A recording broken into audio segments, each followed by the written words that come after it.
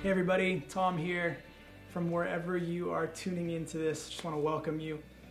This is our second week now in this series of messages that we have titled Home Sweet Home. And this is a series that we're actually going through together with our spiritual family in Restored Church Uptown in San Diego and Harbor City Church in Durban, South Africa. And this series, the heart behind this series is all about bearing good spiritual fruit at home. Because of what we're facing collectively with the coronavirus, COVID-19 pandemic, we're all stuck in our homes, living that quarantine life, and it is presenting unique challenges to our discipleship to Jesus. And the home has really become the primary environment where our discipleship to Jesus is worked out. So we came together and said, okay, how can we be really practical and really intentional about designing some of these messages, all with the heartbeat of abiding in Jesus and bearing good spiritual fruit while we're living a unique season in our homes a lot of the time, okay? So before I introduce your speaker this morning, Andy Rogers, our friend and brother, I just want to take a moment and remind everybody kind of the direction that we feel like God is pointing us in during this season. We really believe that God is kind of highlighted three areas that they're not like a departure from the regular Christian life, but he's really highlighted three areas to focus in on in this season: prayer, worship, and service. Okay, prayer, crying out to God, listening to Him; worship, ascribing the most worth to Him. That involves like praising Him through our voices and singing, absolutely, but it's definitely not limited to that. I've been watching and seeing many of you practicing gratitude every single day, whether it's posts on social media or things like that. Such an encouragement, such an awesome example of what we're talking about here with this idea of ascribing worth to God, praising Him for who He is, for what He's done. And one of the main ways that we do that is with gratitude and thanksgiving in our hearts for the many blessings that He has given to us, namely Jesus. Okay, so prayer, worship, and service, the third one, service there, just working together to meet the practical needs in our community, inside of our church and outside of our church in our valley. So I just want to put that in front of you again to just kind of be a refresher to all of us. Many of you guys are doing some pretty inspiring and amazing things each day in your desire to follow Jesus in these three specific areas. But I wanted to put those in front of you and ask something of you. I want to ask you in your prayer times each day, actually today, the day that you are tuning into this, I want to ask you to carve out some time, not to try to find time, but to actually make the time to sit in prayer, engaging with God, just in the quiet and the stillness. If it's 5 minutes, if it's 10 minutes, if it's an hour, it doesn't matter. Either way, sit in the quiet and the stillness and engage with Him and listen to God. And I want you to ask Him something specific. I want to invite you to ask Him, God, how would you have me encourage someone in my community? And then just listen to what He has to say. I really believe that God is stirring up a hunger in us as a church in this season. And I think that one of the ways that He's wanting to solidify our church and strengthen our church is the ways that we practically pray for each other, the ways that we practically encourage and minister to each other. So I want to ask you today to carve out some time, listen to God on behalf of somebody in your community.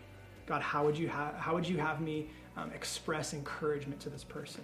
Maybe it's maybe God brings scripture to mind.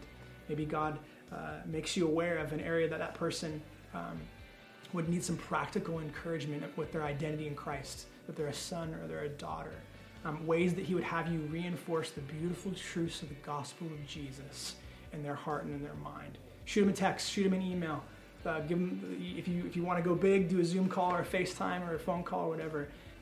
Let God lead you in how to encourage somebody in your community through prayer, okay? That's the request to you today. You are going to now hear from our dear friend and brother, Andy Rogers. He has the privilege of leading Restored Church Uptown. He's the lead pastor there. He leads the church along with his wife, Jackie. They are a gift. And there's something that you need to know about Andy. Andy has a huge reverence for the gospel of Jesus and a huge desire to see the gospel of Jesus be the center of all things in the life of the church. okay? And he's a man who sacrificed a lot, gives a lot of his time, his energy, his resources to strengthen the church, and specifically in this area of not moving on from the gospel and letting the truths of who God is and what he's done like really bear fruit in our lives. So he is a great example of someone who we would want to listen to in this season, as he's going to share about the heart. He's going to share about how the circumstances that we're all facing, they have a way of revealing some things about our heart that can be really, really helpful to us in this season as we navigate our discipleship to Jesus inside of our homes. So, without further ado, I want to hand things off to Andy. Restore Church, I love you. I miss you. And until we can meet again, know that you're loved.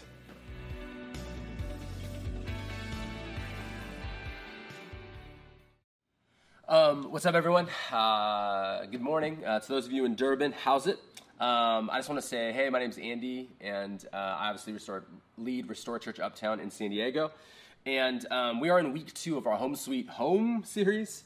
And I just wanted to explain why we're doing that series before we dive into our time of teaching today, kind of a reminder of why we're doing what we're doing. And the idea is this, is that the world is freaking out with the coronavirus pandemic. And it feels, honestly, at times like it's falling apart. And in the midst of all of that, the majority of our time is being spent in quarantine or shelter in place, or in South Africa they call it, it's pretty hardcore, being under lockdown. And so we're going, how do we, as followers of Jesus, how do we grow spiritually in the middle of this thing? A pandemic outside, frustration, confusion, boredom inside. And so this series is called Home Sweet Home. Before I dive into kind of like our big points today, I wanted to read from John chapter 15. I wanted to read some of Jesus's words. And these are words he spoke on his last night before he went to the cross. So John chapter 15, starting in verse 4, he says, "Remain in me and I in you. Just as a branch is unable to produce fruit by itself unless it remains on the vine, neither can you unless you remain in me. I am the vine. You are the branches. The one who remains in me and I in him produces much fruit, because you can do nothing without me." Or as other translations say, apart from me, you can do nothing. And the thing about branches is that they get their power to bear fruit by being connected to something greater than themselves, something larger than themselves. The way that they bear fruit is being connected to something else. And the other thing about the fruit that comes off of those branches is the fruit isn't grown for the branch. The fruit comes off the branch, but then is a blessing to those around it. And I feel like the Holy Spirit gave me such a picture of what this can look like in our lives in this season. I'm praying that we would be a people with deep roots that are unshakable in this season. A people living from the security we have in Jesus, not living a life frantically searching for security like the world around us is, so that our lives can be a blessing to those around us, filling their baskets with the fruit of God's Spirit. And so I have this vision of the members of our churches as disciples of Jesus standing out in our culture, secure when the ground is shaking, and at the same time bearing fruit for the glory of Jesus and the good of our neighbors. And lately, most of our neighbors are like in our house, our roommates, our friends, our family, our spouses, our kids, our siblings. And so what we wanted to do is look at how do we grow spiritually during this time in lockdown. And as a starting point to talk about how we bear the fruit of the Holy Spirit, we're going to be focusing in on Galatians chapter 5, where Paul lists the fruit of the Spirit. But before Paul lays out what a life looks like walking in the power of the Holy Spirit, he's going to contrast it with another way of life. It's like there's this path of walking in the power and presence of the Holy Spirit. And then there's another path that is walking in or living out of the flesh. These are like two different frameworks for life. One framework is like life without God, life on my own. And the other one is letting the life of God flow through you, to do something in you and through you. Okay, so I want to unpack some of this stuff. So if you have Bibles at home, we're going to be in Galatians chapter 5 our entire time of teaching today. So if you have Bibles, turn to Galatians chapter 5. I'll give you a second to find it. And we're going to be starting in verse 13. Galatians 5, verse 13.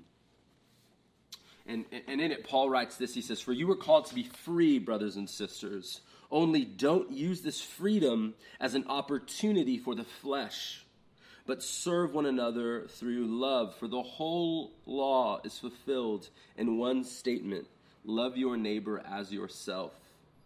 But if you bite and devour one another, watch out, or you will be consumed by one another." And so quick context on the book of Galatians. The Galatian church was planted in modern-day Turkey by the Apostle Paul, likely while he was stuck there recovering from an injury. And this is kind of classic Apostle Paul, but he's like in the hospital, he's getting better, and he's like, man, I might as well preach the gospel and make some disciples, get a community up and running before I move on. And so he gets a community going, he moves on, and then word gets back to him, most likely from some leaders in that church, that some guys came in after him with a different message, a different gospel.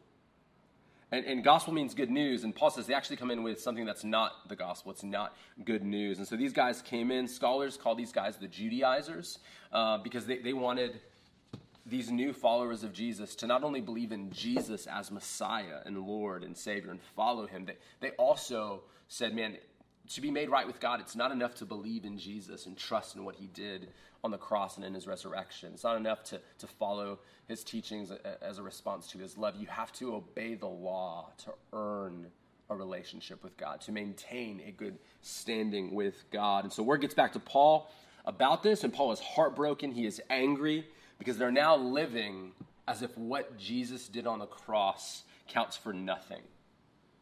Their spirituality is now performing for love instead of responding to love, and that's so different. We know a healthy marriage isn't one where you perform for love and earn love. It's one where you love one another and you keep responding to that love willingly.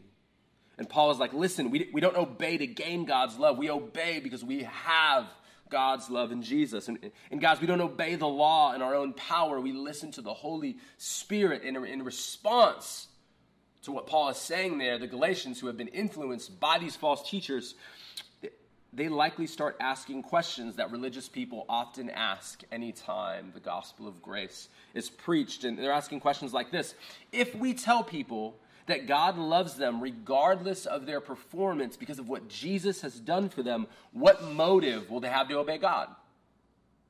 If they aren't afraid of God's punishment, they're not afraid of his wrath anymore, how will we convince people to obey? Won't people start, kind of wilding out, taking advantage of grace, doing their own thing? And Paul also this Holy Spirit thing. Won't people take advantage of this idea of listening to the Spirit or living by the Spirit? Aren't they going to start saying things like, the Holy Spirit told me he wants me to be happy, so I'm going to abandon my kids and my spouse because they're a huge responsibility and don't always make me happy. And I'm going to run away with a lover who makes me happy.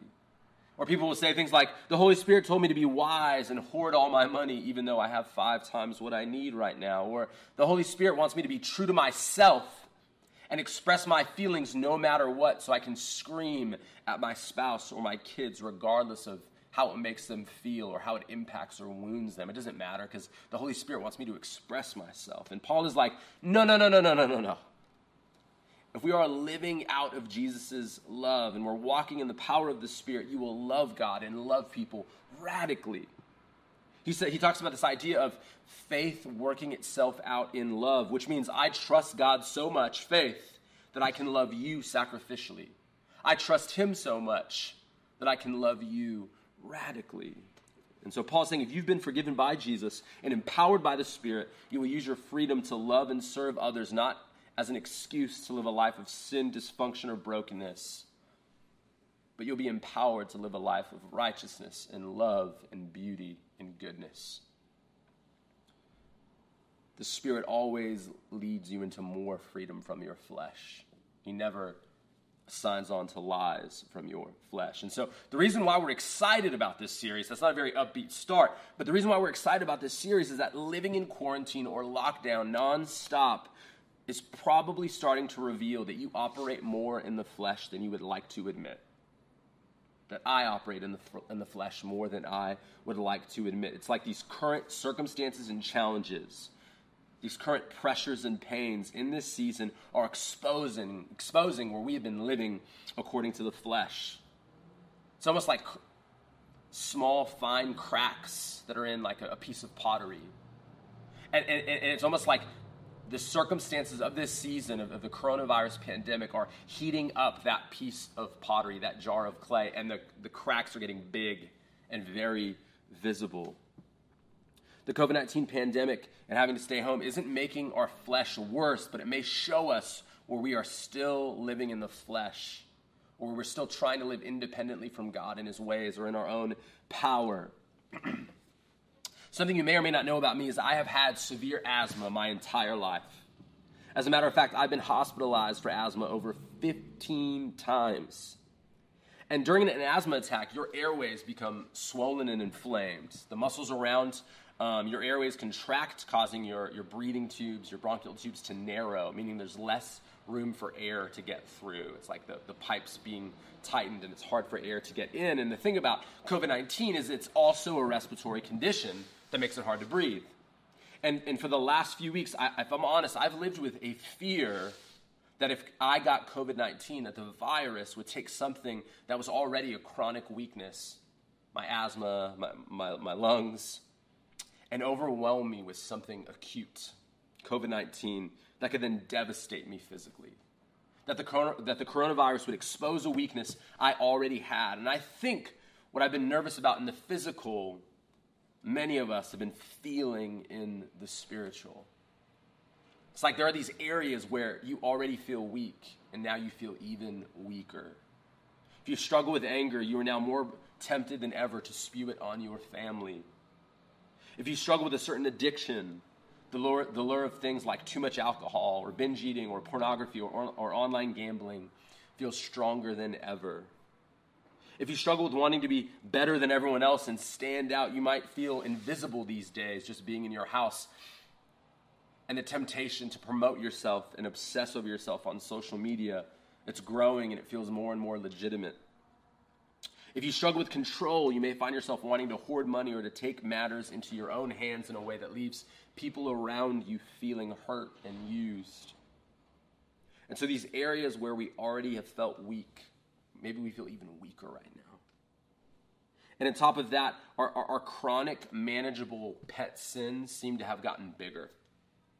In this season, it's like your fleshly desires are being exposed as having gotten bigger than you realized. My wife and I, about a year ago, we went to a big cat sanctuary in San Diego. I know this is kind of a weird thing to talk about today with like Netflix's Tiger King show, which I'm not endorsing. But it's a legit sanctuary in San Diego. The courts actually send exotic animals to that sanctuary when they've been abused by their owners or their owners can no longer take care of them. And so this is a legit sanctuary for the record. But that being said, while we were there, we learned at that sanctuary that there are more tigers in people's private homes in America today than live in all of India in the wilds. Typically what happens is people, they bring a baby tiger into their home. They're cute. They look manageable and cuddly. And when they're a baby and they're all cute, they miss the potential danger of these wild animals because they seem so small and like controllable. But what invariably happens is the tigers grow up and they get big. And while they are still beautiful and majestic looking, they become super dangerous. And on top of that, they require to be fed more and more and more and more. And so the danger goes up and the costs go up the longer you have these pets in your house. And so what once seems so small, cute, and manageable becomes a nightmare. Usually well before they're found out and the courts mandate it, that they have to do this, they often turn to the animal sanctuaries and say, can you take this tiger off our hands before tragedy strikes so we go bankrupt? And so during this time in quarantine, the pressure of the situation may be taking a weakness your flesh already had and multiplying its impact on you. Or it may be revealing that your flesh has gotten bigger and is requiring more of you than ever before. And again, this process can be scary. It's why most of us avoid slowing down to take stock of who we really are and what we really want. But in this season where our flesh and its desires are being painfully exposed, and I know that is hard and humbling and scary, and we want to run from it. as leaders, we see this as a unique opportunity to learn how to walk in the Spirit, a skill that's going to serve us well after this pandemic is over. All right, now let's jump into verse 16, Galatians 5, verse 16. It says, I say then, walk by the Spirit, and you will certainly not carry out the desire of the flesh. For the flesh desires what is against the Spirit, and the Spirit desires what is against the flesh. They are opposed to each other so that you don't do what you want. But if you are led by the Spirit, you are not under the law. And so part of believing in Jesus is being filled with the Holy Spirit. But the flesh is still there, drawing us back to our old, selfish way of life. And to be clear, the flesh is not your physical body. Christianity has been accused of being like anti-physical bodies, and it's not. God created our bodies, and they're amazing. They're fearfully and wonderfully made. When I say flesh, I don't mean skin and muscle.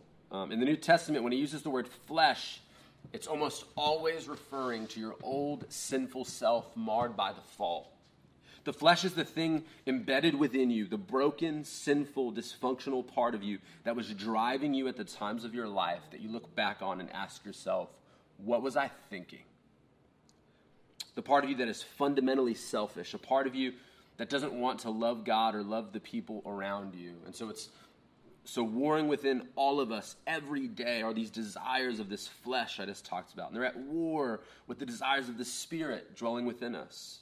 And so there's the Spirit, a.k.a. the new you, that was created at the moment of your new birth. The new you, again, not foreign to you, it's actually you, just like the flesh is actually you. The Spirit is the part of you that wants to do what is right. The part of you committed to loving God, to loving the people around you, the part of you that is generous, the part of you that is committed to truth and beauty and justice and grace, the part of you that wants to become like Jesus. So every day there is a war going on in our hearts, and it's you versus you. There's a weird scene in the old movie Fight Club where Edward Norton fights himself. And it's kind of like that. The part of you that wants what is wrong, false, and ugly versus the you who wants what is so right, true, and beautiful. Again, the you that looks like Jesus. And this is a picture of the life of a disciple of Jesus. We have a simultaneous desire to love Jesus and practice his ways, and at the same time a desire to run my own life, do my own thing, and indulge the flesh. What's being described in this passage is a battle of desire. And the word for desire here is the Greek word epithumia. And thumia is a word that means desires, and epi means big. Think of the English word epic. Epic desires, basically. Over desires, desires on steroids. These are lusts that have grown to things like addictions, unhealthy relational patterns or obsessions. The desire has a source, and that source is the flesh, Paul says. So there's this battle raging inside of us. And I just want to speak to some of you who are discouraged by this battle. I want to say that it's actually evidence that you have been born again, that you have been made right with God. I've sat with a ton of people in their sin, and they'll confess lust or anger or control or gossip with tears in their eyes. And they often say something like, man, I'm so bummed that I keep sinning in this way. And so many of them have been in tears. They go, man, how can I be a true disciple of Jesus if I fall this often? And I tell them all some variation of the same thing. I've never met a person who is not a follower of Jesus, who does not have the Holy Spirit dwelling inside of them, who weeps over their sin, not just the consequences of their sin. Everyone hates the consequences of sin. No one wants to go to jail or be banished or alienated or rejected or whatever it is. So it's one thing to hate the consequences of sin, but if you hate the sin and want to stop apart from the consequences, you know Jesus. Even if it's a sloppy fight you lose at times. If there's a presence of a struggle, this probably means you have a war within, which means you are a real Christian, not a fake one. People who don't struggle with sin, they're not super saints. They're not followers of Jesus. If there's no inner war, right? It's not that there's no sin, it's that you're not even aware of your sin because you're swimming in it. But if you have some battle scars, you need to know that that's the mark of a true disciple. So please don't be discouraged if you have a fight with sin on your hands, but you have to actually fight. There is no such thing as cruise control discipleship. You have to stay active and alert in this battle that's raging within. You have to actively battle the desires of the flesh, and actively cultivate the desires of the Spirit. Before we get into that, though, Paul's going to lay out what living a life in the flesh looks like. We'll jump to verse 19. Paul says, "Now the works of the flesh are obvious: sexual immorality, moral impurity, promiscuity, idolatry, sorcery, hatred, strife, jealousy, outbursts of anger, selfish ambitions, dissensions, factions, envy, drunkenness, and anything similar. I am warning you about these things, as I warned you before, that those who practice such things will not inherit the kingdom of God." And so Paul lays out what the over-desires look like. And most scholars think he kind of lays them out in 4 different categories. There are sexual over-desires, there are religious over-desires, there are relational over-desires, and there are overindulging over-desires. And right now in quarantine, all of these things are active in us, right? I think Grant referenced it last week, but on Twitter they had kind of an infograph of a really big pornography website, and they looked at their web traffic, and it had exploded since the quarantine has started. So you see these sexual over-desires, and the only way that they can really manifest right now, they're manifesting that way. People going into debt, paying for webcam shows, people just diving into that thing. And also people risking quite a bit to see people for random sexual pursuits. So that those over-desires are happening. There are also religious over-desires. And some of these might look to things, they might seem kind of silly or random or old, like witchcraft. Like, dude, who's doing witchcraft these days? And I just want to say, witchcraft's just the idea that you want to seek to manipulate or control God. That's the heartbeat of witchcraft, is trying to get the divine to do what you want or to make it happen. And how many of us right now are trying to control God or trying to get him to do what we want? How many of us are just trying to control the world and act like we are God?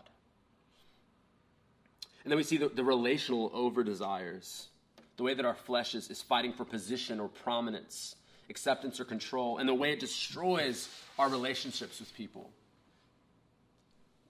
This is the part of us that can't apologize, the part of us that gossips, the part of us that creates a frenemy relationship with our spouse, the part of us that's always competing and comparing, that's always trying to justify ourselves, the part of you that says all kinds of awful things to those around you that you regret. It's like you can't control your tongue, you're saying the wrong stuff all the time, and it's not that you didn't mean to, you want to. Jesus said, out of the overflow of the heart, the mouth speaks. And sometimes we wound those closest to us that we're in relationship with. And that'd be a relational over-desire. There's also the overindulging over-desires. These are out of control right now. Talking to so many of you guys. Binge eating, Netflix. We are not a church that's afraid, or a family of churches that's afraid of drinking alcohol, but people have really dove in and they're drinking just too much.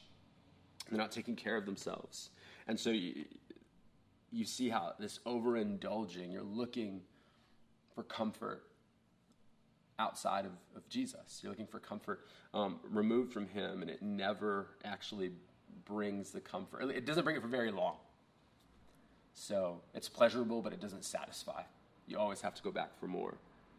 And I don't know about you, but I don't want to end my life walking in the flesh, living in the flesh.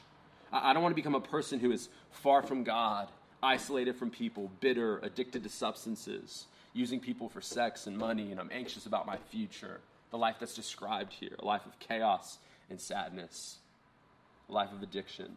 Again, the flesh promises self-fulfillment, but it always leads actually to self-destruction. No one takes heroin for the first time to end up on the street addicted or dead. They want to feel good, and none of those things feel good. No one pursues new sexual experiences to end up feeling cheap, used, or ashamed. No one gossips to lose their friends. No one becomes a workaholic to save up money so that their kids will hate them. So that's where that path will take us. It's who we become is on the line if we don't seek to put to death the desires of the flesh. to actively fight them. We can't live in cruise control and drive down that road. But there's also in this text an invitation to become someone new. And this is where I want to close our time. It's actually looking at the fruit of the Spirit, looking at the life we're called to. And so now we're going to move into Galatians chapter 5, verse 22. All right, so we're going to keep going. And I want to look not just, we've already looked at the way of the flesh. And now what I want to do is look at the invitation to the way of the Spirit and what that looks like. So Ephesians chapter 5, starting in verse 22, it says, "But the fruit of the Spirit is love, joy, peace, patience, kindness, goodness, faithfulness, gentleness, and self-control. Against such things there is no law.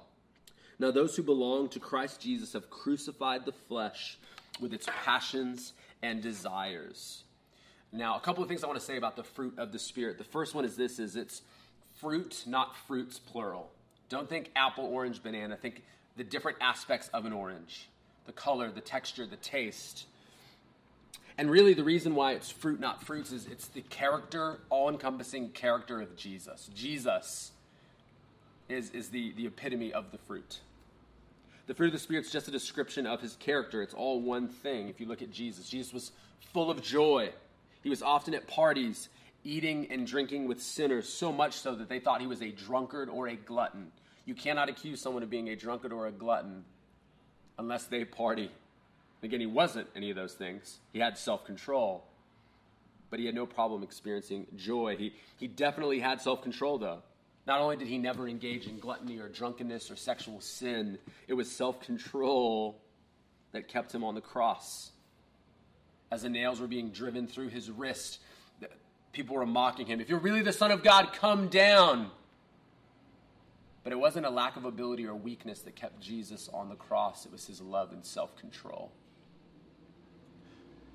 Paul is saying that people who naturally would be bent towards the works of the flesh can over time be remade into the image of Jesus, the character of Jesus. The goal of our spiritual growth isn't knowing more Bible or praying better or longer or talking about Jesus more often or whatever. It's loving Jesus and becoming like Jesus. He's the goal. And if we're becoming like Jesus, if we're becoming like him, we'll be growing in all of it. That's another key thing. We do not get to say if Jesus is our Lord, if he is our master. I'm not the gentle type. It's not me, man. No. Jesus is gentle, so you're called to become gentle, to crucify your desire to dominate people or to be tough. And by the way, gentleness isn't weakness, it's strength under control. You might go, "I'm not the lovey-dovey type, I'm not really No, you're called to listen to people and engage with their hearts, to engage with their emotions, to care for them. I'm not the kind of person who follows through on stuff. No. Jesus had self-control. You're called to have self-control. The other thing I want you to see is that growing in every aspect of the fruit of the Spirit, growing in every aspect of Jesus' character will help you in every struggle you face. That's why you don't pick one. For example, let's say, I've used this example already, but let's say you are really wrestling with anger and you've been furious lately with your roommates or your family or your friends. You've been yelling at them and saying stuff you regret saying. If you grew in love, would it help you not do that? If you grew in joy, would it help you not do that? If you grew in peace, would you be less likely to do that? If you grew in patience, would you be less likely to do that? If you grew in goodness or kindness, would you be less likely to do that? If you grew in self-control over your tongue, would you be less likely to do that? And the answer is, yeah, you'd be less likely to do that. All of those would be helpful. Becoming like Jesus would help determine what would impact what you do. Would keep you from the works of the flesh. The last thing I want to say is we don't develop the fruit by obsessing over our lack of fruit, but by abiding in the vine, by connecting to Jesus. My backyard has an orange tree and a lemon tree, and when I've walked around my yard, I've never heard the trees straining. I've never heard the branches going, orange, exerting, strength or whatever. But so they don't do that. But what they do is they maintain a connection to the tree, to the nutrients, to the soil, to the root system, to the rest of the tree, and then fruit just happens. It's not by obsessing or navel-gazing about, looking at our lack of fruit that we grow. It's by connecting ourselves to, he said, apart from me, you can do nothing. If you abide in me and remain in me, there'll be much fruit. But if not, there won't be. And so the key to seeing fruit happen isn't obsessing about the lack of fruit. It's by fixing our eyes on Jesus. It's by connecting to Jesus.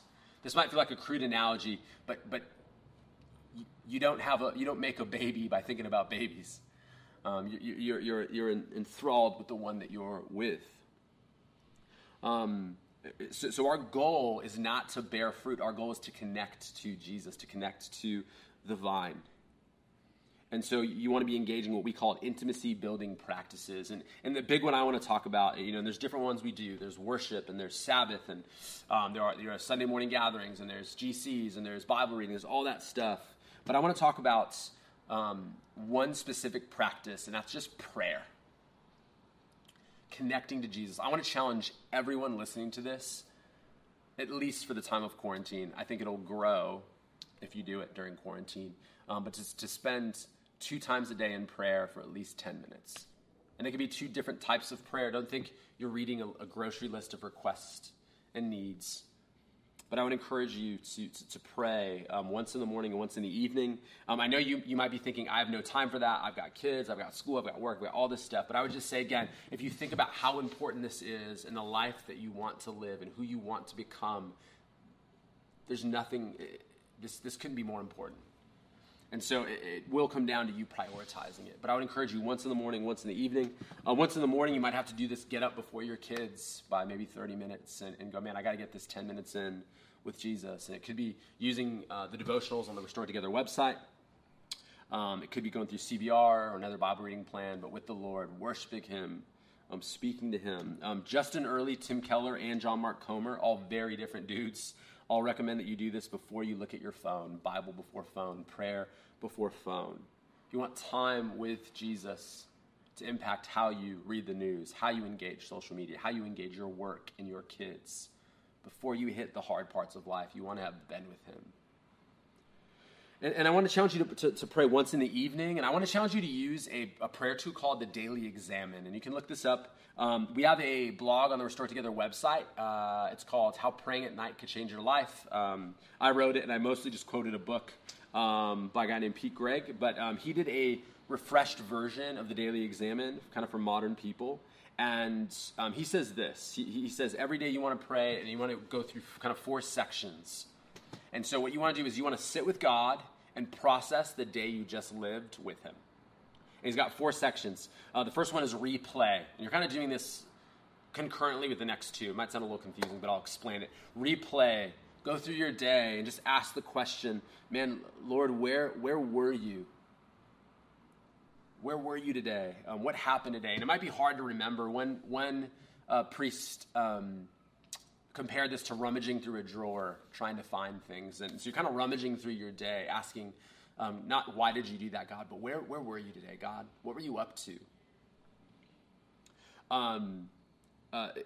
Most people think that the easiest way to do that is by doing it chronologically, or it's pretty hard to remember. So you just kind of work through your day, maybe even look at your schedule. God, here's what was up today. And as you're replaying the day, you also want to do 2 other things. The first one is rejoice. As you work through the day, there's going to be a lot of things that you can be thankful for. It could be your kid giving you that hug. It could be the text from that person. It could be a good cup of coffee. It could be some music you listened to that was beautiful. It could be the sound of rain outside. It could be just, what is there that you can be grateful for? It's not all good. It's not all easy. But what are some things that God was up to today? Were you just aware of his presence or his love? A spiritual director named David Benner says this. He says, unwelcome circumstances are not gifts, but they may contain a gift. So even as you think through the day, what are you grateful for? Where do you see God working? The other thing I want to say, so there's replay, rejoice, and then repent. So we're going to see some amazing things during the day that we're like, oh, that was pretty amazing. I'm grateful for that. You will also, as you replay your day, see things that you need to repent of.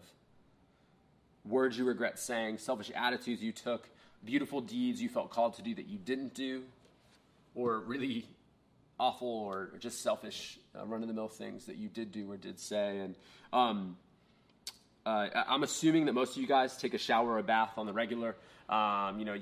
Sweat, dirt, all that stuff gets going, and you want to take a shower. You want to get clean.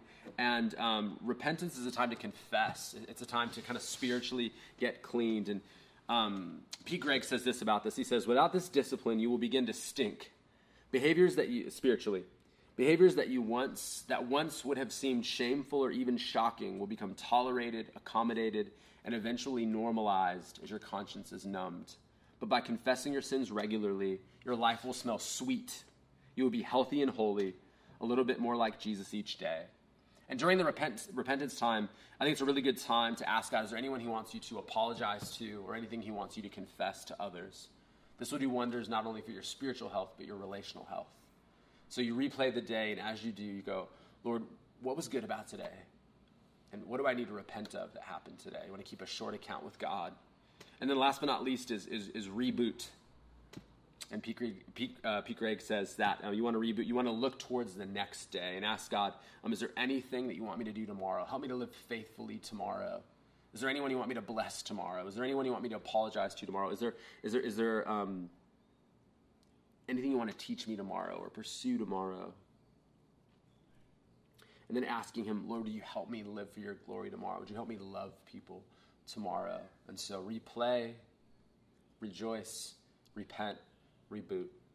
And as we do that, again, I think there's a real intimacy we'll build with God. And it's kind of a different type of prayer. It's more contemplative. You're asking God, okay, where were you at? You might not even talk verbally. It could be all in your head. But I would encourage you to try praying twice a day. Focus on connecting, focus on abiding, and hopefully we'll see the fruit of the Spirit that we're going to teach through these next few weeks really start to happen in our life as we fix our eyes on Jesus. Hopefully we'll grow in our love for him and we'll become like him. And so my challenge to you again, Restored, is, what will it take for you to abide? Because when you abide, you'll get to experience the Spirit doing things in you and through you that you never thought were possible. I love you guys. Hope you have an amazing week pursuing the Father because of the Son and the power of the Spirit.